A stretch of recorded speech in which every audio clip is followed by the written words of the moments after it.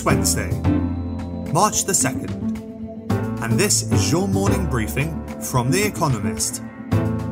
Coming up, Russia prepares to hit Kyiv and Biden speaks out.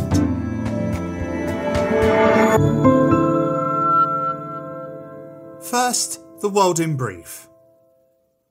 The Russian Defense Ministry warned that it is preparing to hit targets in Kyiv, Ukraine's capital. An immense column of Russian tanks and weaponry, thought to be at least 60 kilometers long, is still moving slowly towards the city. Russian forces struck the government district of Kharkiv, the country's second city, with a missile on Tuesday morning, causing a huge explosion.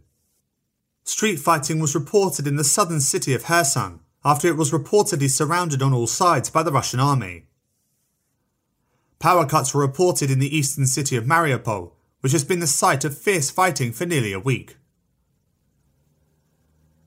The Ukrainian parliament reported that Belarusian troops had crossed the border in the Chernihiv region just hours after Alexander Lukashenko, the president of Belarus, insisted that his country would not take part in the fighting.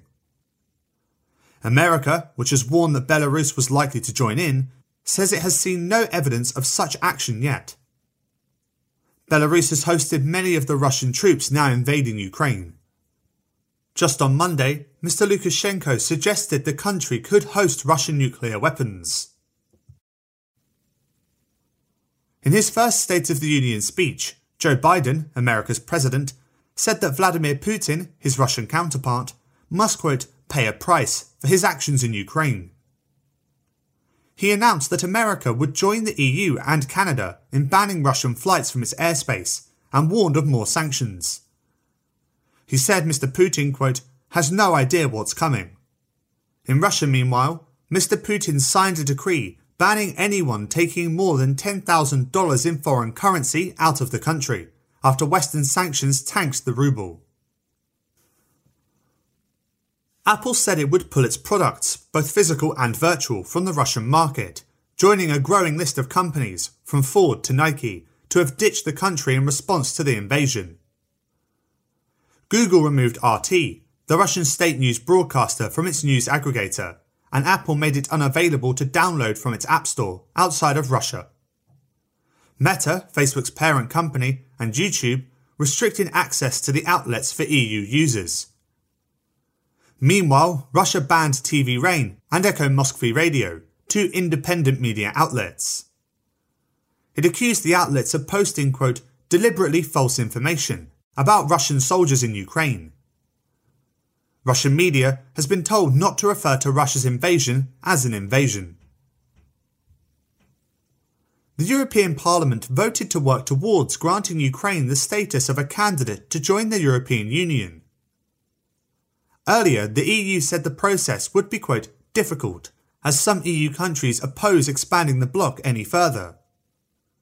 Ukraine would have to meet a number of economic and political conditions first. Volodymyr Zelensky, Ukraine's president, said his country is, quote, fighting for survival, and asked European leaders to, quote, prove that you are with us. The oil price continued to surge. Brent crude broke $110 a barrel, despite America announcing it would tap into its strategic reserves to help stabilise the market. The IMF and the World Bank warned that rapidly increasing commodity prices could fuel inflation. Meanwhile, the World Bank said it is preparing a $3 billion financial package to help support Ukraine over the coming months that will include funds for health and education. Other news. In the part of the State of the Union speech not dedicated to the war in Ukraine, Mr. Biden said bringing inflation under control was his, quote, top priority, and promised a, quote, infrastructure decade. He also championed a bill to counter China's rise, including by investing heavily in domestic semiconductor production. Libya's parliament approved a new government led by Fatih Bashagha, whom the parliament recently appointed prime minister. Abdullah Hamid al-Dabeiba, the incumbent prime minister, has refused to cede power until elections take place. 8 people are now reported to have died in flash flooding that hit Australia on Monday. And fact of the day, $630 billion. the value of Russia's foreign exchange reserves, which have been targeted by Western sanctions.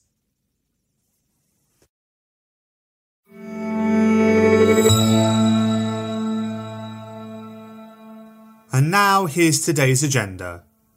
Hitting Russia where it hurts. As Ukrainian cities brace for bombardment, an economic war is raging too. The unity shown by Western allies and the intensity of the sanctions they have imposed on Russia has taken many aback. Europe in particular has gone much further than ever before. Russian financial markets are reeling after the central bank, whose $630 billion of reserves are a cornerstone of Russia's, quote, fortress economic strategy, was targeted. Moscow says the sanctions will not make it change course. Nevertheless, the West will try to inflict more pain, even if it continues to eschew energy sanctions for fear of higher prices. The screw could be turned further on Russia's banks and on its access to Western technology. Many multinationals are acting even without the pressure of sanctions. BP and Shell are exiting Russian investments. Maersk is suspending container deliveries. Western officials' stated aim of turning Russia into an economic pariah may be met quicker than they imagined.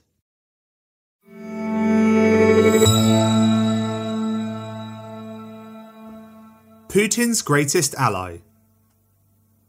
As the global community increasingly turns its back on Russian President Vladimir Putin, one man has remained steadfastly by his side.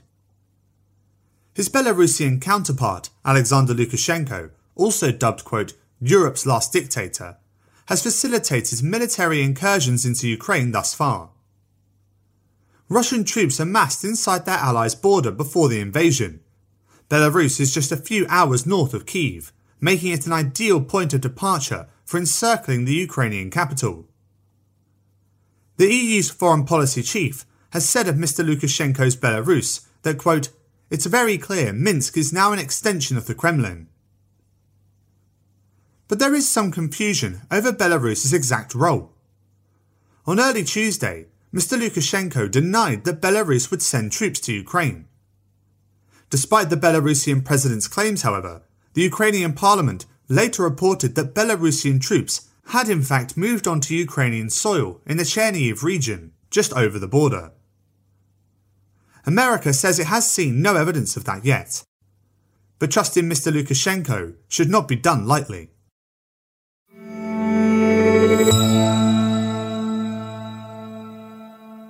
Foreign students caught in the crossfire.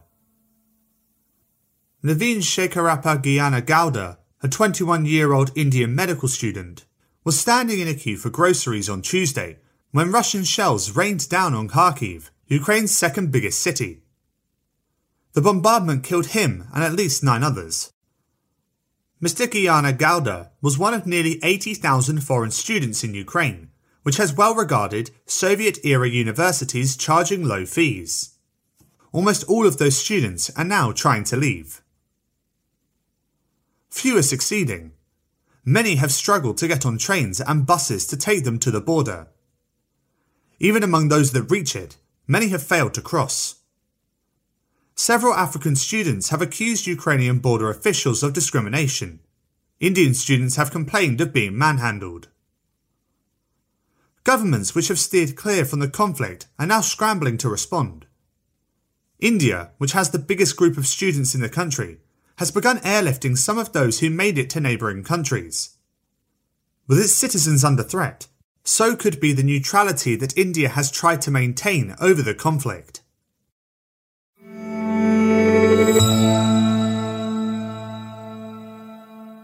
Emmanuel Macron takes it to the wire. The President of France is expected soon to announce that he is running for re-election. He may do so today. The deadline to declare is Friday, by which time contenders must supply 500 signatures from elected officials in order to be on the ballot. The 2-round election itself will be held on April 10th and April 24th. Among those candidates who have declared but were scrambling until yesterday to secure the necessary signatures are the nationalist populist Marine Le Pen and the far-right Eric Zemmour. Mr. Macron delayed his announcement because of a surge of COVID-19 in January, and then Russia's invasion of Ukraine. But this will make for an unusually short campaign. His opponents will be given little time to challenge him.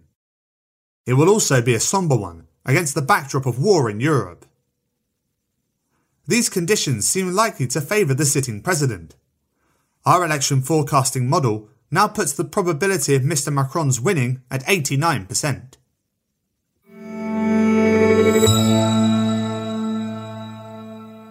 The saga of Theranos on screen.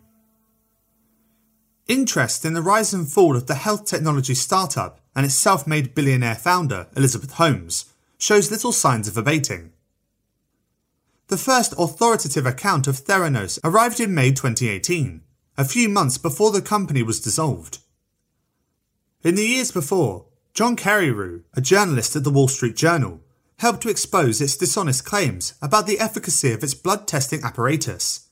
His book, Bad Blood, became a bestseller in America. The Dropout, a popular podcast, was released in 2019. A television adaptation of the show has its premiere on Hulu, a streaming service, on Thursday. A Hollywood film based on Mr. Carreyrou's book starring Jennifer Lawrence is also in development. Amanda Seyfried, star of The Dropout, has described the role, including Miss Holmes' affected deep voice, as great fun to play. The real Miss Holmes, once celebrated on the cover of Forbes, was found guilty in January of 4 counts of fraudulently deceiving investors. She is currently awaiting sentencing.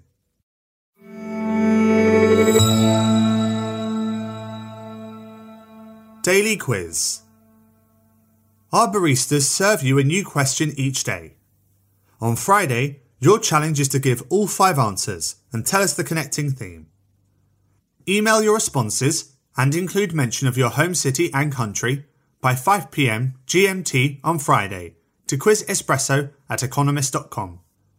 We'll pick randomly from those with the right answers and crown 1 winner per continent on Saturday. Wednesday. Which breed of chicken is named after the Italian port of Livorno?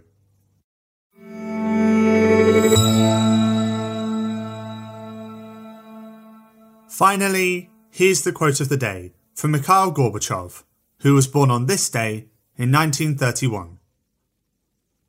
Does not most of the world community already regard weapons of mass destruction as unacceptable for achieving political objectives? That's it from the Economist morning briefing, available every weekday and on Saturdays. You can hear interviews and analysis from our journalists, including our current affairs podcast, The Intelligence, by searching for The Economist on your podcast app, or by asking your smart speaker to play the latest Economist podcast. And as a subscriber, you have access to each week's full edition in audio. Just download the Economist app on your mobile device to start listening.